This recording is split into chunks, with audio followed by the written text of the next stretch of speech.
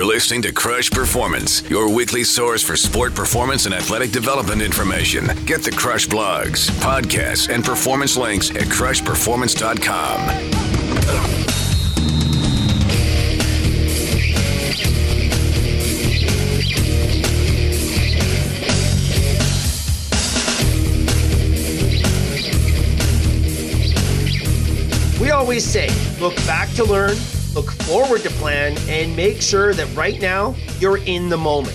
It's the only way to operate if you want to be a top performer. There is no question you need to learn continuously, and learning how to learn from your experiences, both good and bad, may be one of the greatest skills you can possess. And yes, you also definitely have to plan. Being able to understand where you are currently at and where you want to go is another invaluable skill, and being able to lay out a clear and concise strategy for getting from point A to point B is something that can set you apart. We can get so caught up focusing on outcomes and the what-ifs of performance that it's easy to lose sight of what's really important in practice and competition: the process. It's the process that will ultimately lead you to success. So again, we look back to learn, we look forward to plan, and we totally embrace the process, which means you have to be in the moment. I'm about to go on assignment here for a couple of weeks, and it's all about elite athlete and player performance, but with a cool twist this time. I'm going to be coaching top coaches. So for the next few weeks, I'm going to have to be 100% focused on the process and totally in the moment. So with that, I'd like to work with you on a couple of things. I'd like to look back and learn with you. Then I'd like to look forward to plan. Also, we can figure out how to get much more out of the moments we're in. Looking forward, we are coming to the end of 2023. It's in sight now. In 2024, we have some very cool things planned here at Crush Performance, and it's all to help you maximize your potential and performance in sport. If you're an athlete, it's about getting to the next level. Even if you are currently a pro athlete, there's always ways to get better. If you're a parent, we'll be talking about what you need to know to support and guide your athlete through this sporting landscape that's out there. There are things you have to know if you have a child who loves sport. And if you're a coach, we all know that you play a critical role in athlete and player development and at every level of sport. I'm going to share with you everything I know about creating incredible athletes who can then be coached to become incredible players. And if you're new to the show, each year we identify a major theme that we investigate over the course of the year. Typically, we dedicate one show per month to our theme, talking with renowned experts in the field, and then we work to connect the dots to improve our sport performance. We've had some incredible themes over the years, from the Crush War on Sugar to our obesity and diabetes series, to talent and talent ID, the Crush Brain Game, Performance Vision, among many, many others. For our 2024 season, our 19th year on the air, our main theme is going to be the incredible topic of perception. We'll be talking with some of the world's top experts, researchers, and sports scientists to get a clear understanding of what perception actually is, how it works, and most importantly, how we can use it to improve your sport performance. I think this one is going to be very special, and I can't wait. But that's looking ahead. To get ready for that, why don't we look back? As I'm going to be totally immersed coaching some of the top coaches in the world for the next few weeks, why don't we look back at some of my favorite Crush interviews? I've picked 3, which was really tough. There are so many great conversations from over the years, hundreds and hundreds of incredible interviews and conversations, but I chose these 3. There's just so much to learn here. They span a good number of years, and from all the listener feedback, these 3 really resonated with you, the Crush listeners. If you take these 3 Crush conversations and put them together, it's like a mini masterclass in human performance. Even if you've heard these before, I encourage you to get in the moment and really take them in again. You'll already have the context of these conversations, and you just may very well get more out of them the second time around. I know I always pick something new up. And if this is your first time hearing these interviews, well, I'm not going to lie, I wish I was you. You know, I have a couple of movies that I wish I could erase from my memory and see them again for the first time. I loved them so much. They impacted me in a way that just can't be recreated. These 3 interviews are just like that for me. I wish I could do them all over again for the first time. So here's the plan. The week of November 29th, roughly 3 weeks from now, we'll go back to 2016 and an incredible conversation we had with former mafia boss for New York's feared Colombo crime family, Michael Franzese. At his peak, he was earning upwards of $8 million per week on illegal and legitimate business dealings. He is ranked as one of the most powerful and wealthy mob bosses in history and the biggest money earner since Al Capone. I met Michael through Major League Baseball, where after being released from jail, he was working to help raise awareness on corruption in sport. This is an incredible conversation about crime, sport corruption, and the unbelievable system the mafia used to generate loyalty, fear, and money. Lots and lots of money. Then, on November 22nd, we go back again to a fantastic discussion with investigative reporter and author David Epstein as we dove into his crush must-read book, The Sports Gene, Inside the Science of Extraordinary Athletic Performance. Not only do we discuss his findings, but we go beyond that to the stories of how he went about collecting all of the information that filled the pages of his #1 New York Times bestseller. So much fun. And that brings us to this week, episode 1 of our 3-part Looking Back series. This week, we go back a couple of years to one of my personal all-time favorites. This interview was part of our organizational and team performance theme, and it simply rocks. I'm proud to share once again our talk with award-winning journalist and author Joan Ryan, as we discussed her crush must-read best-selling book, Intangibles, Unlocking the Science and Soul of Team Chemistry. If you want to know how successful teams and organizations operate, this is a must-listen interview. Does team chemistry actually exist? Is there scientific or mathematical proof? Is team chemistry as real and relevant as on-base percentages and wins above replacement? In this episode with Joan, we discover that the answer to all of the above is a resounding yes. So I hope you enjoy the next few episodes of Crush Performance as we look back to learn. Let's kick it off right now. Here's our incredible conversation with Joan Ryan.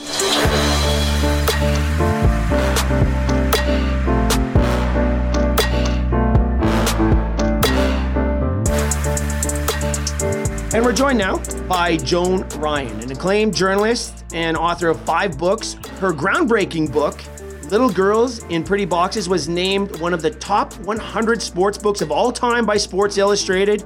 And we are here to talk to her about her latest publication, the fantastic book Intangibles, Unlocking the Science and Soul of Team Chemistry. Joan, welcome to Crush Performance. I'm so excited to have you on the show. Thanks, Jeff. I'm really excited that you're excited, and I'm looking forward to this conversation because, as you know from reading the book, I'm a total team chemistry geek, and I think I would have continued to research that book for another 10 years, but the publisher finally had to rip it out of my hands and say, come on, you're done. Let's publish this thing. Yeah, right. Well, and again, that's interesting to note. It was a long game, wasn't it? This is sort of, if we look at how the book came around, Joan, and what led you to actually writing it, it sounds to me like it was just sort of a connecting of the dots of all your experiences and your curiosity as to what makes teams tick. You've been around sports forever. You've seen characters in sport from all different levels. And it sounds like, going back for years, you started connecting some dots that brought you to the idea of Intangibles in the book. Yeah, that's exactly right, Jeff. Really, the germ of the idea to look into team chemistry happened in 2009, and the book ended up coming out in 2020. But it was at a reunion of the 1989 San Francisco Giants team that won the National League pennant that year. And it was also the Earthquake World Series, as those of us old enough to remember that. That's what that year was too. And right. And I was a fairly youngish sports columnist at the time. I had moved from Florida to San Francisco, and the 87, 88, 89 Giants, and particularly the 89 Giants, just captivated me. And I loved, it was always difficult as a woman, to go into clubhouses and locker rooms and all the rest of it is, it's uncomfortable. But I just loved going into that clubhouse because it was just full of these characters that would, they fought with each other and they needled each other. And you could see in their eyes, they loved each other openly and without reservation. And so I just was like, oh, I want to be part of them. I want to be part of that tribe because there was such this sense of belonging and commitment to each other. So that was in 1989, now forward to 2009. And I had left the newspaper business and I was, and still am, the media consultant for the Giants. And so I attended this reunion in a big white tent in the parking lot of what is now Oracle Park, their new, at the time, and fairly new downtown ballpark. And these guys showed up from Horsehead, New York, and, Yuma, Arizona. I mean, they came from all corners of the country to be with each other again. And as I walked through that tent, again, you could see it in their eyes and hear it in their voices. They still loved each other. And I kept hearing two words in their conversations: team chemistry. This was the best team chemistry team they'd ever been on. And it was just such a palpable feeling of, beyond camaraderie. I mean, it was just this total bond that lasted over all these years. So I'm driving home, and this was a few years after Moneyball, which I loved as a book. And there were, as Bruce Bochy, our former manager at the Giants, we call the propeller heads in the front office, all these analytics, Ivy League guys, coming up with the algorithms and all these strategies and, everything was numbers. And that's how baseball, as was totally shifting that direction. And as I was driving home, I was thinking, I all in on the analytics and I understand the skepticism about team chemistry because, people will say, oh, it's something that, an underdog team wins and all of a sudden everybody explains it away by saying they had team chemistry. But, does anybody really know what team chemistry is? So, and that's what struck me. I was like, oh, I never really thought about, well, what is this thing we call team chemistry? Because it certainly seemed real to me, certainly walking through that party tent and also just my experience through sports. It's like you could just feel it with certain teams. So it just sparked my curiosity to start, answering three questions. One, does team chemistry, as we understand it, actually exist? Or is it that thing we just sort of make up? It's sort of mythical. And if it does exist, what is it exactly? What creates that team chemistry? What is this thing that's, bouncing between all of us that connects us in this really interesting, special way? And then finally, which, is the biggest question, how does it affect performance? Because if team chemistry doesn't affect performance, why are we even talking about it? So for the next 10 years, as I was working for the Giants and writing another book in the meantime on the Molina brothers and their dad, I just kept researching and getting more and more excited about uncovering what is this thing we call team chemistry.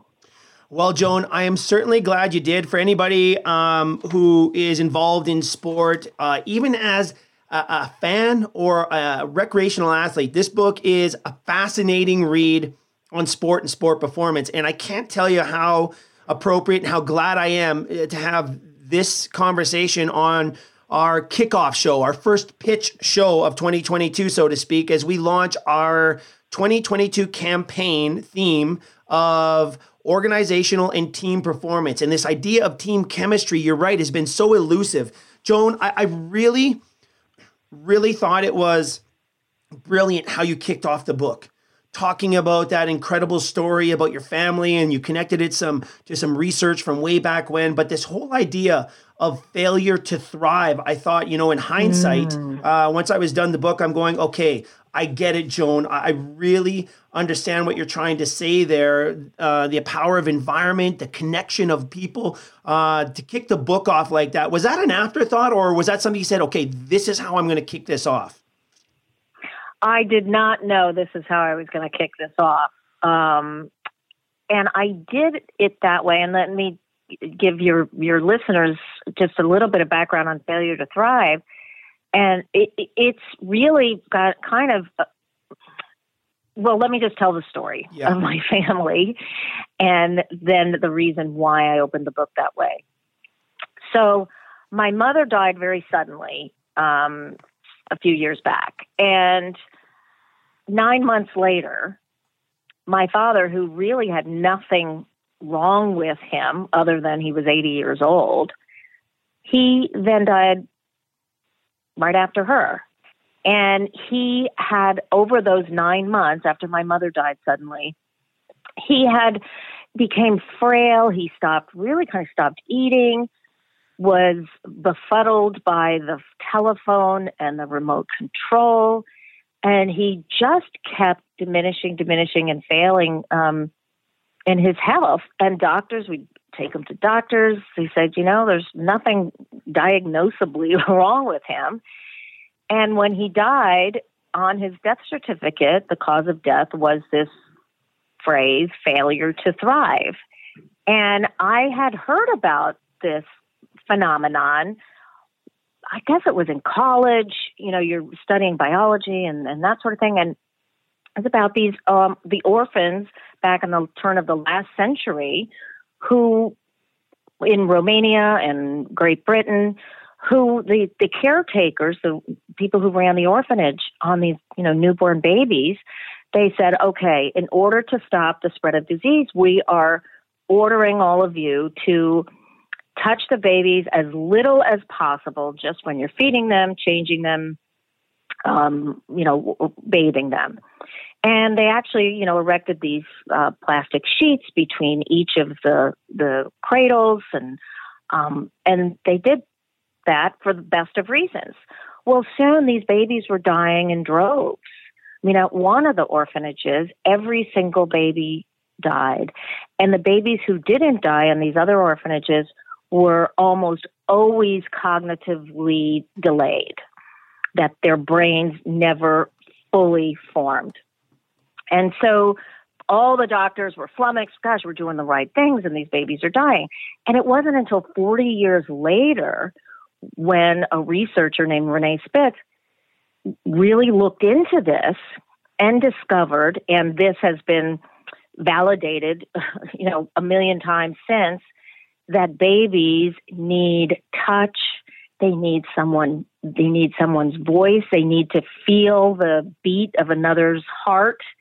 Our brains are hardwired for connection. And in fact, we cannot survive, or we certainly can't thrive, and we often cannot survive, as the example of my father and these babies, without that meaningful connection with each other. And that's when the fireworks went off in my head. I was like, okay, there's a biological component, a huge biological component to team chemistry, because we are very specifically wired as human beings. And so it turned out, which made the research all the more fascinating, that really to study team chemistry, as much as we put it in the sports or the business arena, is really the study of human nature and how we lift each other, how we diminish each other too, how everything about us as human beings is contagious. So when you put the right group of people together, that kind of connection with each other, that physiological, biological connection on top of the psychology and mindset and all of those, can create these extraordinarily high-performing teams. We're talking with Joan Ryan, award-winning author and journalist, about her incredible book, Intangibles, Unlocking the Science and Soul of Team Chemistry. That's an incredible story, and I really get it. It resonated with me, Joan, and I'm telling you, when I got into the book, the dots started connecting right away, and I was fascinated by the whole thing. You know, in the opening, you talk about things like tribe and, organizational hierarchy, roles to play. And then you get into this chapter 1, into this incredible idea that again comes out of it's a human thing. It's beyond sport. It's beyond business. It's a human thing. This whole idea that you can complete me, as a human, the idea that we're connected and nobody is complete by themselves. I thought that was just an unbelievable segue, and also some incredible insight for any coach, parent, or business owner out there. There is a lot to take away here. Right. And, another one of those aha moments was when I read this book called, what is it? General Theory of Love? General Theory of Love. Right. Thank you, Jeff. Yep. Yes, General Theory of Love. And I was reading that, and again, it was a book about the physiology of love. And Thomas Lewis, one of the authors of that, had this mind-blowing sentence in there that said, none of us is a whole on our own. Each of us have open loops that only others can complete. And I thought, wow, that's everything that I was trying to figure out. So I tracked him down, and it turned out he lived right down the street from me in Sausalito, where his office was. His kidding. Office was right down the street. I know. Bizarre, isn't it? So I go to his office, and we had the most fascinating conversation, because I said, you have to, enlighten me, about these open loops. And he said, okay, you know how when you're talking with certain people, you're in contact, you're in interacting with certain people, that you feel somehow funnier, or you're smarter, and you have certain friends that you're like that with. And I was like, yes, I am not naturally a funny person, but with this one friend, I am genuinely funny. And I'm like, okay, what? I said, yeah, so what's all that about? And he said, Jeff, because that other the interaction between the two of you creates something new in each of you. And he said, how did he put it? That he said, there is no you in the way you think there is, Joan. That's what he says to me. And I said, so are they just pulling something out of me that's already in me? And he said, no, that other person is creating it in you because of your very specific connection. And so I thought about that, and he said, there is no you the way you think there is. There is only you in connection, meaning that there is only you in relationship. So when we think about this, who you are with your siblings, or who you are with your parents, or who you are with your boss, or who you are with, your friend from college, as opposed to the friend you met, through your kid's school, you are a different you, not hugely different, but slightly different. And so we need each other to, and I keep saying bring those things out in it, but it's not. But it's tapping. There's really no word for it, because it's not even tapping into something in us. It's just this synergy, this quote chemistry that happens when the two of us are interacting with each other. Oh. And how does that happen? It happens through, going back, you mentioned sort of cavemen, back in the tribal era. Yep. That our brains evolved over 3 million years, and they grew and they grew and they grew. And of course we would think, they're growing to, just be able to house all of that intellectual wiring, because we are the most intelligent creature on the face of the earth. And the truth is, it kept growing bigger and bigger to house all the social wiring, because our social wiring is what has kept us alive more than our intellectual wiring. because we need each other. We don't survive without each other. And so with that, where was I going with this? Tribalism is our most deeply rooted human behavior. We're born to belong to tribes. And that really, it's like, the cavemen were our first teams, and we all need our teams. And it just led me very smartly to really looking at the stories in the clubhouses and understanding what those interactions were all about. Oh, no, fascinating. I guess that does kind of go back to like the study of sociology, right? I mean, we look at teams and tribes and belonging, and ultimately people want to be part of something bigger than themselves. They want to have purpose. They want to be needed, or they want to contribute at least. And I guess maybe that's what a team is like. Joan, you mentioned the analytics before, and I keep looking at this crazy world of sport now and how in the blink of an eye in the historical context, it has changed 360 degrees. And I wonder if we haven't lost some of the art of the game through all these numbers and all these analytics, right? There's just no replacing these relationships. I mean, you mentioned it in the book, proof of team chemistry. When you mentioned the idea that, successful teams, you see like matching hairstyles, the guys will dye their hair or they'll go mohawks. You see high fives, or you see them interacting. Or one of the important things I think you mentioned, and I think this goes back to the idea of real human chemistry, is just the body contact, the high fives, the slap on the back, the arm around the shoulder, the little hugs, the guys. You see that all the time on teams that are tight, right? You really do see that. Yeah. I don't think there's any numbers. Wouldn't it be fascinating, Joan, if the analytics guys could come up with some sort of master plan to figure out that equation? I don't think it exists, but boy, oh boy, I guess we've been trying forever.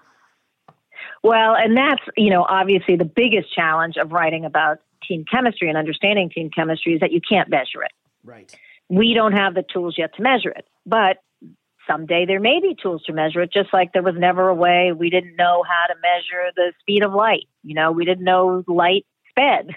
It doesn't mean it didn't exist. It just means we didn't know how to quantify it. We didn't know how to express it in numbers. And that's where we are with team chemistry and with our brains in general.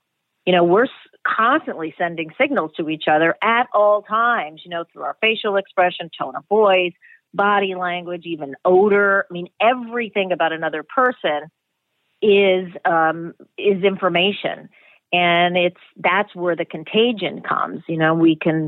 We share each other's. We can intuit. We recognize each other's moods, mindsets. That's the way we understand what somebody is feeling, is through all these signals that we pick up without even knowing it. Right. And I think, when you talk about touch and how important touch is, and this was another aha moment. It's like, oh, that's why these players are always, patting each other, have their arms around each other. I mean, men, especially in sports, they are way more physical and affectionate with each other than men out in the real world. Amen. There's something about, athletes and sports and team. And of course, it's the same for women, but I think women are more naturally comfortable with showing affection to each other. But the reason why all of that touching and physical connection matters to team chemistry is that it releases meaningful touch. Somebody slinging their arm around another one. Meaningful touch releases this hormone in our brain called oxytocin. And that oxytocin gets into our bloodstream and creates this sense of bonding and connection and trust with the person who we are in, physical interaction with. Now, like an example, and I use this in the book. So that we had a player at the Giants a few years back, Matt Duffy. And young guy, he was a rookie walking into the big Giants clubhouse for the first time. And he still has, a little bit of with a spray of acne on his face, and he's, underweight, and, just that gawky guy walking into a clubhouse, and you can just see in his eyes, it's like, oh, wow. He's in awe and he's scared out of his mind, like, oh, do I really belong here? And he goes, looks for his locker, gets to his locker, and who shows up right beside him but, one of the big stars of the Giants at the time, Hunter Pence. Right. Usually charismatic guy. And Hunter Pence goes up to him, puts his arm around him, literally puts his arm around him and said, Duff, you're exactly the guy we need right now. We are so glad you are here, and you're going to kill it. You're going to kill it. I've seen you, I've seen clips of you playing down in the minor leagues. You're the guy. Well, and I'm watching this, and Matt Duffy's body, face, everything changes. He is relaxed. And then gets energized by this. His face lights up. And later on, I didn't actually witness this, but what happens, this whole contagion of connection and bonding. So what happens in Duffy's head. His brain is just pumping out this oxytocin. He's feeling connected in a way that would indicate they'd known each other for years, but he feels really bonded and connected to Hunter Pence, and he feels trusted. He feels totally trusted, that this guy truly trusts him to deliver what that team needs. Now, let's say there's a guy across the clubhouse watching this, a youngish guy watching this. Now, we have mirror neurons in our brain. And what do mirror neurons do? When you're looking at something, especially this kind of meaningful interaction that's meaningful to the person observing it, your brain with its mirror neurons start firing, and your brain perceives that interaction as if it's happening to you.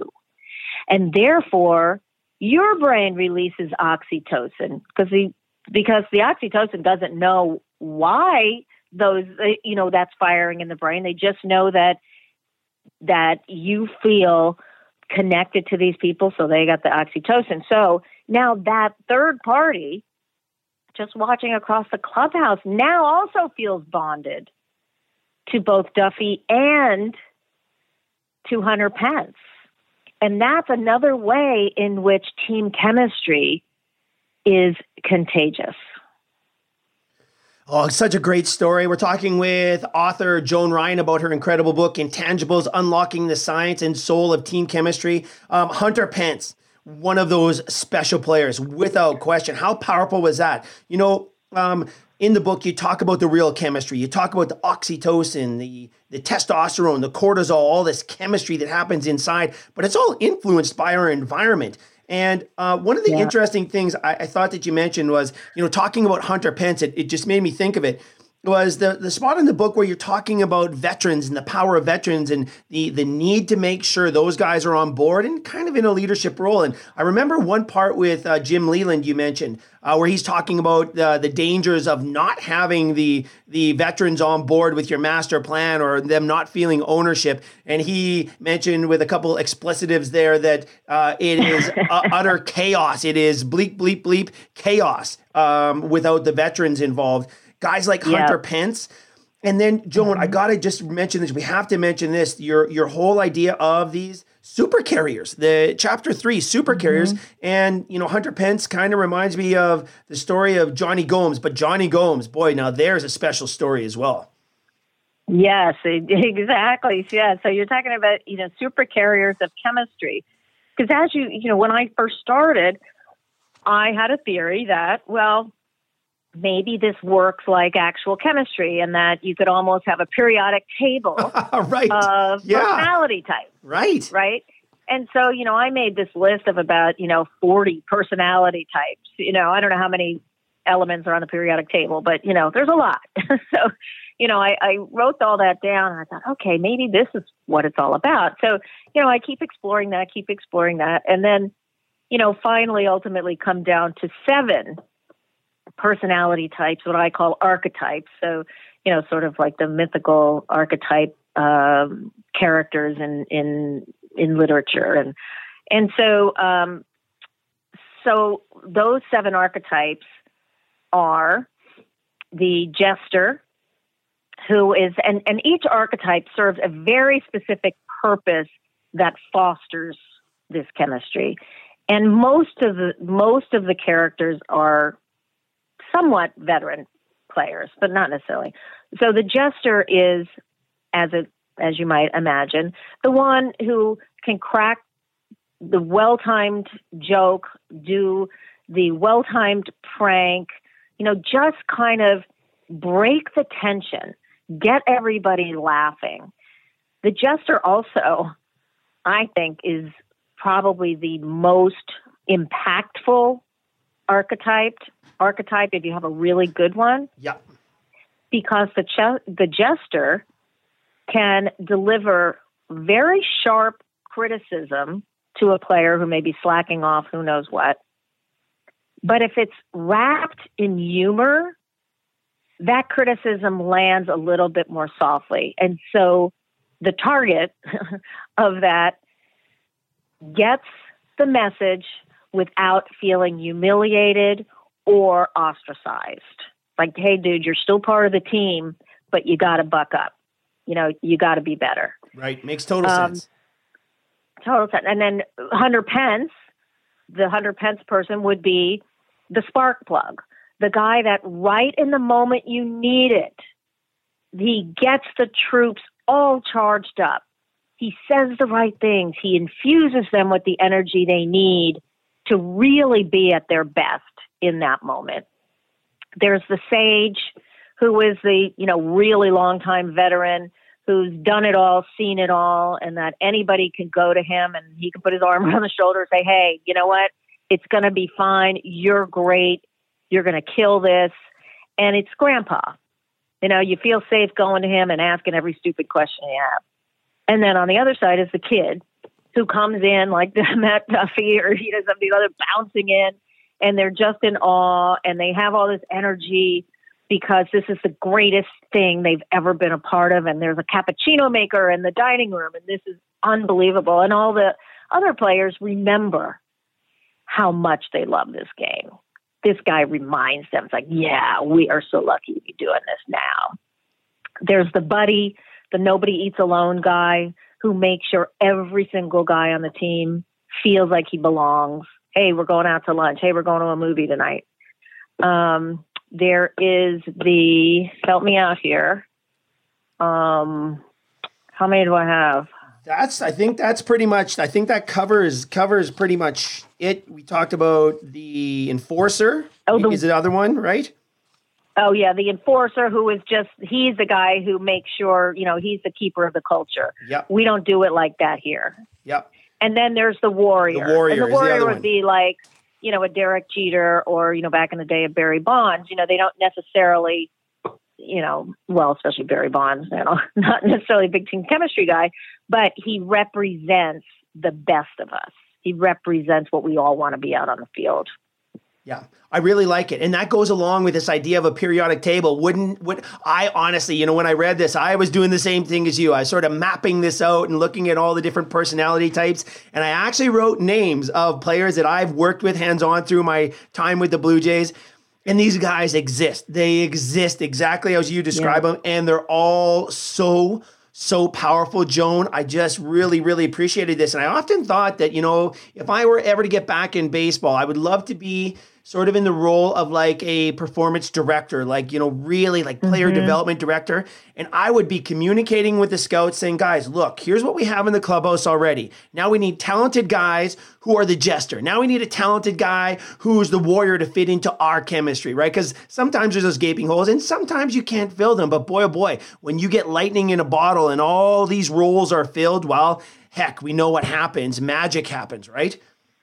Well, what I came to understand and really believe is that we can't hire for those. This is really one of the problems, is that you really can't hire for those archetypes. And here's why. Yep. Because the team itself manifests the archetypes it needs. So you could be a jester in one clubhouse or one office space, and you could be the enforcer in another. Because, just as we said, that when we're in interaction with people, we're all changed by who's around us. We become this slightly different person than, I think I'm Joan. Okay, well, which Joan are you, right? You're people around you are fostering new things in you, creating a new you. And so that's what happens on every single team. We're all influencing one another every second of every day. So those archetypes just manifest themselves. And of course, the people who fill each one of those archetypes has no idea they're filling that archetype. They don't know, hey, I'm the jester. Oh, I'm the spark plug. Yeah. You just are. And when I ran this list by, so many managers, coaches, players, executives, business people like you, almost every single one of them immediately named who were each one of those archetypes. It was amazing to me. Yeah.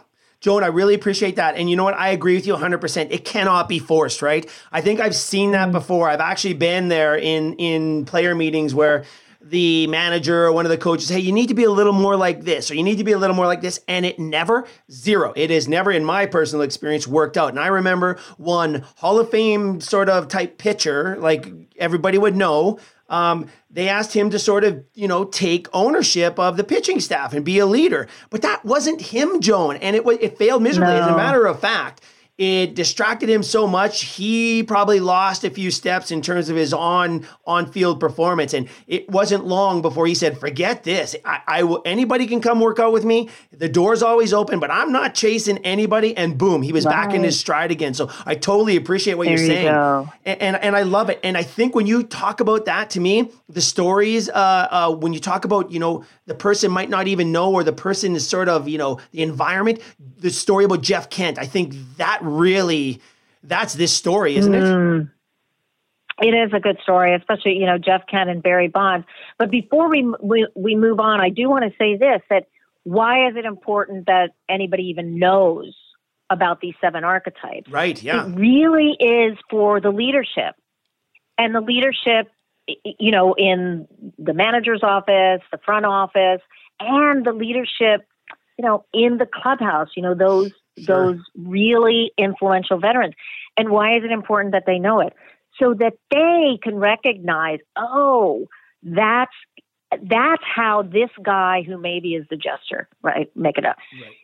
That's why this guy is so important to us, because he is making our team better in a way that is never going to show up in the box score. And I, as a leader, want to know the value of our players on every level. And so let's say he's going through a horrible streak or whatever, he is still contributing to the team winning and high performance because of what he does in the clubhouse. And a leader, the manager can go up and say, hey, you know what? I just want you to know, I see you. I see how much you're contributing to this team. And I'm not worried about that. You're 0 for 27. I'm not worried about it. Just do what you're doing, because you always, every single day, you make us better. Yeah. And boy, that keeps that guy going. Yeah, that is powerful stuff, Joan. And I agree, that's a leadership thing. We're talking with award-winning journalist and author Joan Ryan about her latest book, Intangibles, Unlocking the Science of Soul of Team Chemistry. I love that. And, when you think about that, you talk about Jeff Kent and sort of his reputation around the game. Then he arrives, and you're right, inside of a very special clubhouse and around very special teammates. He evolves into something he didn't even imagine he could be, right? I mean, that is a really, really cool story, Joan. Yeah, that was a big aha moment, because, you alluded to it before. There's this one player, a journeyman guy named Johnny Gomes, who bounced around the league for 11 years. And, this a pattern emerged. His teams tended to win. And they did. And Johnny Gomes was literally a big part of contributing to that team, even though his stats totally suck, you know? Right, yeah. And I called him a super carrier of team chemistry because he always helped create the chemistry in most of the teams he played on. Now, I thought, well, if there's a super carrier of chemistry, there must be super disruptors of chemistry because negativity is also contagious. Right. So, you know, who was top on my list, being a Giants person, was Barry Bonds. And I covered him as a sports columnist. And then I started working at the Giants the year after he left. And there was a lot of rebuilding to be done after that, you know, with the steroid era and, you know, his just total hold on that team. So I thought, okay, he's my super disruptor. So I do all my research and then you think, okay, Barry Bonds is bad enough. And then for 7 years, Jeff Kent, who's like number 2 on Bleacher Report, worst teammates of all time. And Barry Bonds is up there at 2 or 3, you know, like they both are in the top 10 of the worst teammates of all time. And you think, how could this possibly work? But the Giants, when the two of them were there, yes, they were great players, actually won a ton of games. And I'm like, okay, how can this be? Because it goes against everything I'm thinking about team chemistry. Right. You know, they should have really just eroded all the energy, sucked all the energy out of that team. That's not what I found.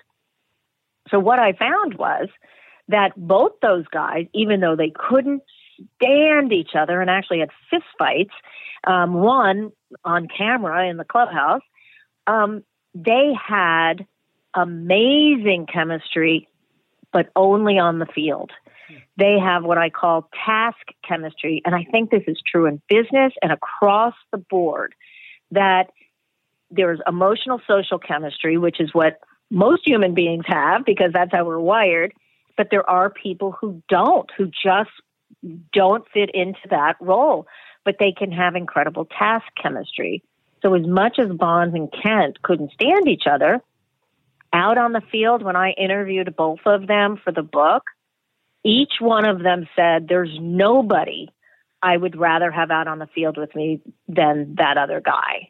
I mean, because both those guys really worked on their craft. They were totally devoted to their craft. And each one of them would chew through a catcher's mitt if it gave them even a little bit of an edge to win. They were both driven to win. So much so, and they influenced each other. You know, Bonds, when I said this, I said, you know, did you guys improve each other's performance? He says, well, I might have helped Jeff, but Jeff never helped me. And I was like, of course, right? Yeah. And I was like, that's totally not true. Because the 1 year that Jeff Kent, and he's the first to admit that Bonds helped him because he said, I always wanted to be better than Bonds, even though I knew I couldn't ever be better than him. That's what my goal was. And he actually won MVP of the league 1 year, Jeff Kent. And guess what? The year after Jeff Kent won MVP, well, the years before that, you know, Bonds had won, I think, 3 or 4 when he was younger, and then he hadn't won for 4 years or something. Jeff Kent wins MVP.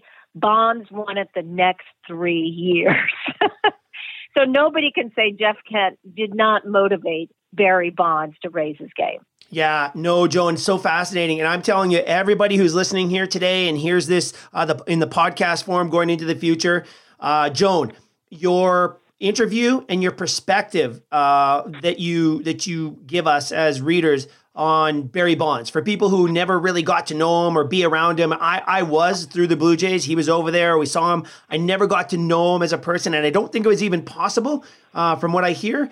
But again, I've really, early in my career, I really understood that in order to really, really get a feel for a person, you got to be around him. So I never did.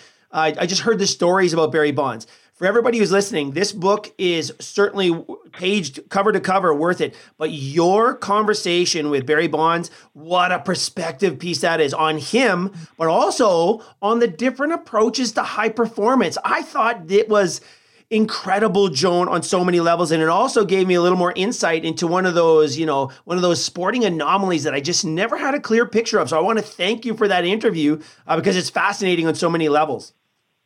Oh yeah, I have to say that is my favorite chapter in the book. Just because, as a journalist, you're always so happy to be surprised.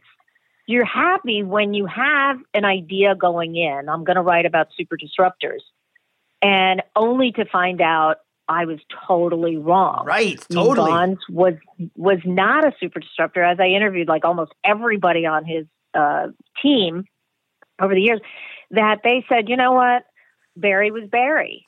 And he was on that island of misfit toys, and the rest of us had team chemistry. And guess what? Did we want Barry on the team? Of course we wanted Barry on the team. And you just had to say, well, that's Barry. So he never diminished the team, but he could have had a huge influence on elevating the team. So he didn't make a lot of other players better. I mean, he did to some extent, because sometimes, he really would work with some guys who came to him and specifically asked him. He would work with guys, and he certainly influenced Jeff Kent, just by motivating him. But overall, he could have been a much bigger positive influence had he had a different personality, but he didn't. Would he have played better if he had a different personality? No. Right. I think his personality drove him in a lot of ways. And, the truth of the matter is, as much as I really, really couldn't stand him when I was covering him because he was just so rude and just really treated people poorly, I've come to understand him in a much different way. And in fact, we're kind of friends, and we'll email back and forth, and I understand so much more about him. And, this really has nothing to do with team chemistry, but it has so much to do with how much we think we know about someone and we don't. And one of the things I learned about Barry Bonds, and he was quite open with me about it, and so I'm not, telling stories out of school, but he grew up with severe learning disabilities, severe learning disabilities, and was never discovered, right? His parents didn't know, he barely could read. And to this day, he doesn't read well. And so then I thought, oh my God, can you imagine being that kid? You're black in an all-white school. Your father is Bobby Bonds, so there's a spotlight on you already. And you can't read, and you're going through one grade after the next, after the next, after the next. And he's so smart and so intelligent that he was able to navigate that by joining a study group and having them, asking them, hey, what did you think of this chapter? And then getting them to tell him what was in the book. Right. And so if you feel like you are going to be outed as stupid, because of course every kid with a learning disability like my son, you don't know, it's just your brain works differently, and you're not stupid, but your brain works differently. And you're going to build up the biggest, thickest wall around yourself so that all of these college educated, mostly white, almost all male sports writers coming at you every single day at any moment, exposing you for never hearing of, whatever, The Great Gatsby or physics, whatever it might be, that you would rather be seen as an asshole than stupid. Yeah. And I really just looked at him very differently. And Joan, so do I. And again, not knowing the man personally, but just hearing other people's opinions of what was going on, you do get a real coarse picture of what Barry Bonds was all about, and especially in that clubhouse.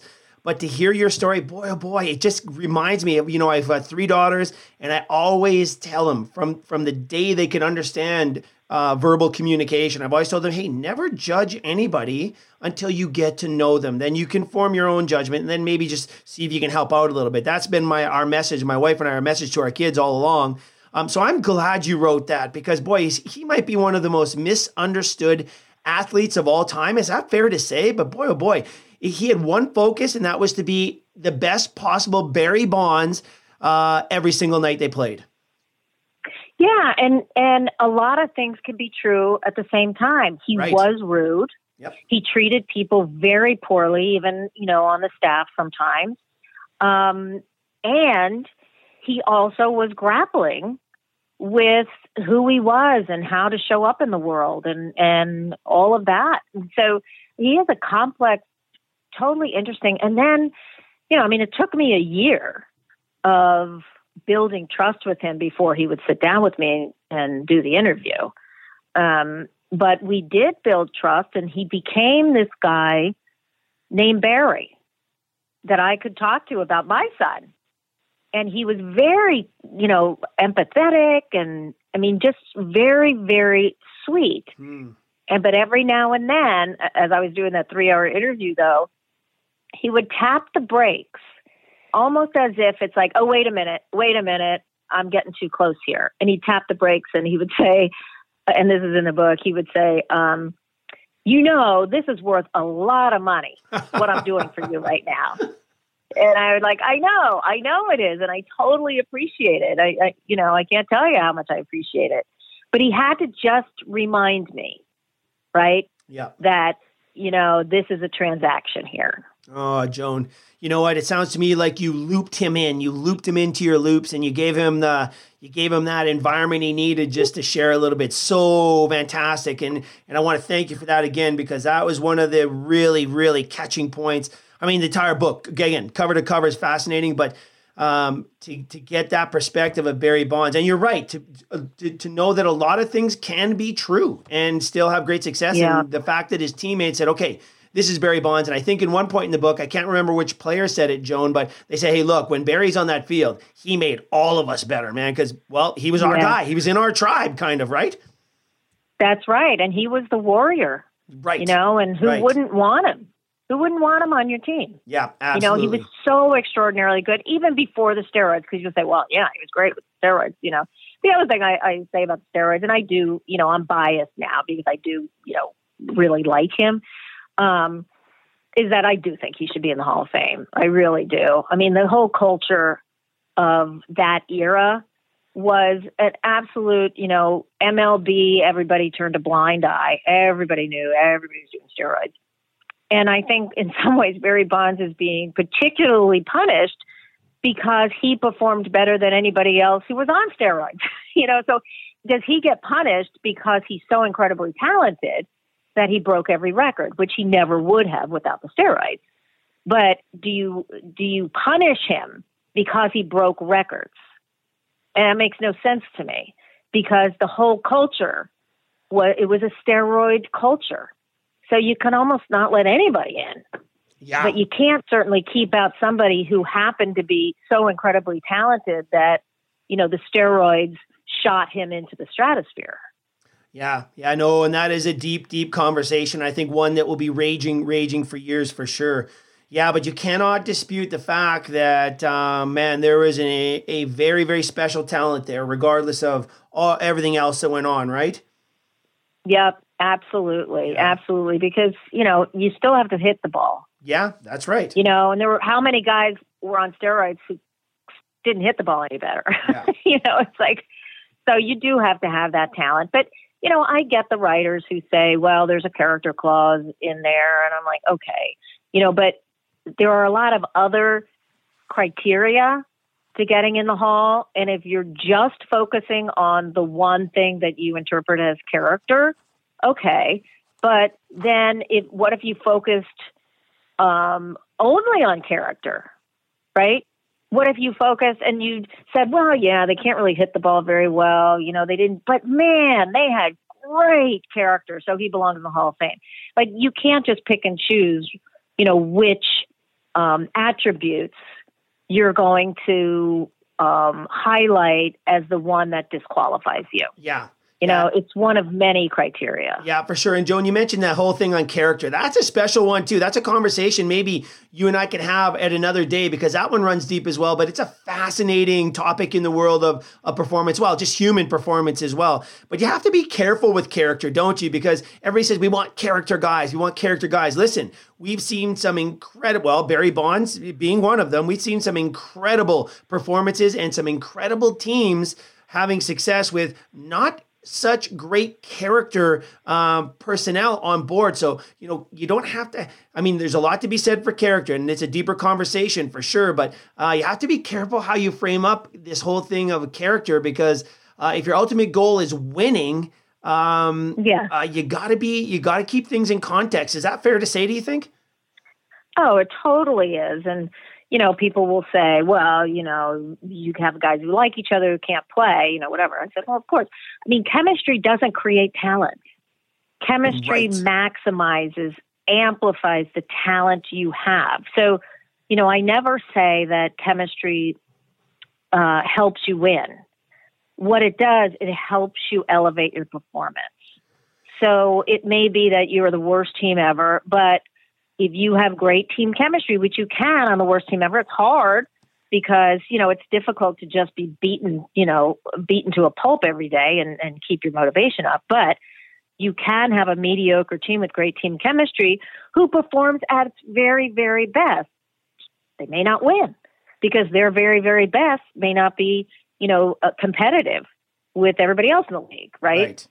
So, talent, You need talent. Yeah, carry on. And sorry, you just got me thinking, those are the harsh, bitter realities of sport right there. I mean, that's what it's all about. Yeah. Yep, exactly. It is. And, you know, one other point I do want to make is that, you know, when we talked about analytics and team chemistry, and, you know, there are these two camps, you know, everybody's like all about team chemistry. The old school is all about team chemistry, and the new guys are all about analytics. I mean, the cutting edge organizations, whether it's business or sports, understand that you have to have both. Yeah. All analytics is useless without a highly motivated workforce, right? You can create the greatest strategy known to man, but guess what? Actual human beings have to carry out the strategy. So you need to get them working together. You need to keep them motivated, or else your strategy, you know, is just this beautiful algorithm on your laptop. That's all it is. Yeah, people. We're talking with award-winning journalist and author Joan Ryan about her latest book, Intangibles: Unlocking the Science and Soul of Team Chemistry. Joan, fascinating conversation today, and I like that remark you just made right there, because it's all about the people. You have to have that environment. The leadership's in charge of so much and so responsible, and that's why I think this book is a must-read for so many people out there who are trying to accomplish things individually or in a group. Maybe to wrap up here, can we sort of make the statement, or is it fair to say, Joan, that team chemistry does exist? You got some pretty compelling evidence inside of your book from MIT, you know, where they talk about their algorithms, as you mentioned, and the fact that 44% of team success can be associated with chemistry. And then, of course, the fault line research as well, that it said, you know, according to their algorithm, well, again, that word, good chemistry accounts for at least 4 wins over 162 games schedule in Major League Baseball. Those are pretty compelling numbers. And I think after you read this book, those numbers stand true, Joan. They really do make a lot of sense. Yeah, I mean, I have to say I'm still skeptical about, you know, anyone who claims to be measuring team chemistry, because you don't really, you know, like the fault line research, I think is really interesting and probably has some merit if it's built upon, perhaps. But the problem is that unless you're really in the clubhouse and actually know what the dynamics of the relationships are, there's no number to put on a player, because you don't know the player. And even if you know the player individually, you don't know that player in relationship with his teammates. But what we can prove, and this is what I finally ended up, you know, recognizing, we can prove it exists through the science. Not through the numbers, but we can prove it exists over and over and over again. I mean, there's so much research, and that's what took me so long. Is like one research paper was more fascinating than the other. And the rabbit hole, you're down the rabbit hole, the Pandora's box. Yeah, I know, and it's not like a one-off. Hey, we came up with this metric that measures the impact of team chemistry.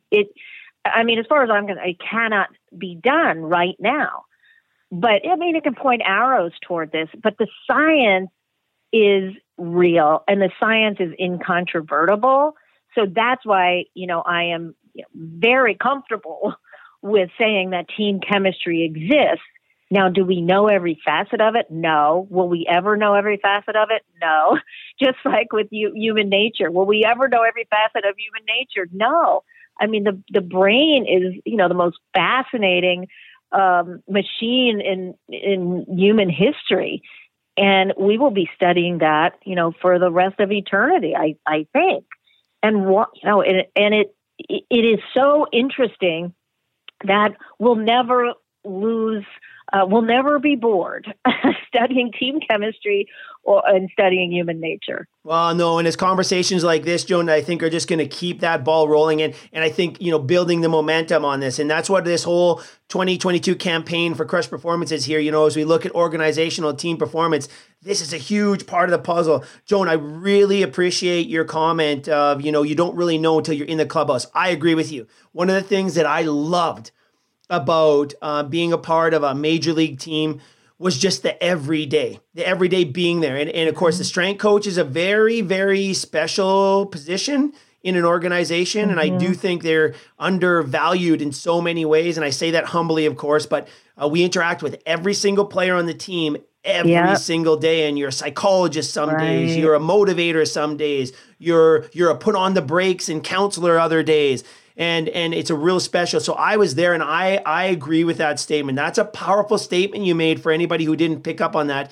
You really don't know unless you're there every day, but not just in and out. You can't even just a stop by, fly by. You got to be there every day to really get that ebb and flow. And I'm glad you said that, Jeff, because, when we think about team chemistry in any culture, business or sports, whatever it is, that chemistry is not built by the big gestures.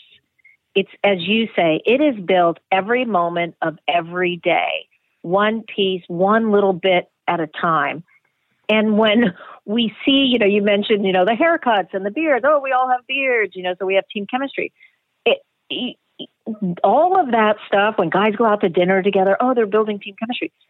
You know what that is? What I've come to believe, that when those guys go out to dinner together and they all have their beards, it's the evidence of team chemistry. It's not the cause of it. And sometimes I think we think that the beards and everything is the thing that creates the team chemistry. It doesn't. It's the evidence that you have it. And that, I think, is an important thing for groups to recognize. When you start to see that, you're thinking, here it comes. It's happening. These guys they're choosing to spend time together. They're interacting in a way that is fun and that lifts all of them, that keeps the energy up. And you can't just write out a plan on a piece of paper. It's that interaction every day, and it's like tending a garden. And, and leadership books talk about this all the time. Mm-hmm. It's that you don't just plant the bulbs and you walk away. Hey, I did my job. No, it's tending and tending and tending every minute, giving a little water here, snipping back the leaves here, and you can't let it languish at all. You have to always be all in. And, I sum it up, team chemistry and how you get it, is that it begins with trust, as in all relationships in our lives. Trust is the foundation of the pyramid, because without trust, you can't bond. And that's the next step. Trust leads to bonding. And then once you have that bonding, then you commit to each other. But you can't commit to each other unless you've bonded and you can't bond unless you have that trust. Once you have them committed to each other, and you're not committed to some goal off in the distance, whether it's, the World Series or some sales goal, whatever it is, once you've committed to you're committing to each other, not to that goal. And if you commit to each other, you're going to give your best every day because you care about that person next to you. It's like the military. Why do those guys stay on a battlefield, when they're getting shot at and risk death every moment? It's because they do it. You ask any soldier who's been in battle, they say, I did it for the guy next to me. Right? That's what it's all about. And that's what it is on a different level, obviously, in every great team chemistry business, team chemistry sport, team chemistry organization. That's what it's all about. That's the goal, is to get to that level where you're totally committed to one another. Oh, Joan, I cannot think, and I could not have scripted a better way to kick off our 2022 campaign of organizational and team performance. Just a fascinating conversation today, Joan. Listen, I personally just want to say I really appreciate your work here. I know it was a love of labor and 10 years of just, unraveling this incredible mystery and, just a fascinating way to start. Really appreciate your time today, Joan. I look forward to many more conversations now that we've sort of opened that doorway. Boy, there's so many more things to discuss now. So I really appreciate your work, and again, the conversation today. Thank you so much. Thanks, Jeff, and thanks for giving me so much time. I really appreciate it. As you know, I could talk about it forever. Yes, much more to come, Joan. I promise you. Hey, be careful what you wish for. No, anytime, Jeff. Thank you so much, Joan. Okay.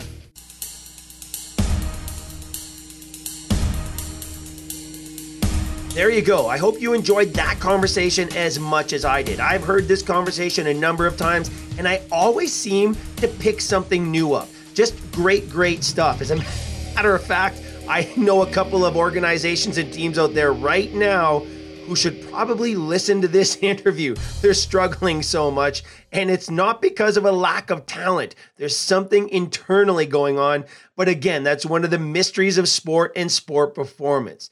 We'll have to see about getting Joan on again here at some point to catch up and see what she's been working on. I'm sure it's as incredible as the work she did on Intangibles.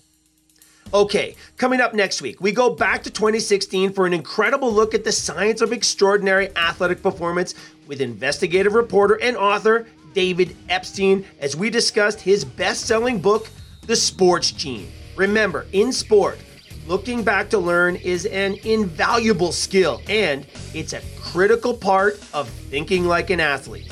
I'm Jeff Gershell. Talk to you next week. Thanks for joining us for episode number 1 of our 3-part Looking Back series. The Crush Performance Podcast is recorded right here in the Crush Studios. Our distribution partner is Radio Influence Digital Media. Website and educational material produced and directed by Debbie Gershell, Miss Crusher.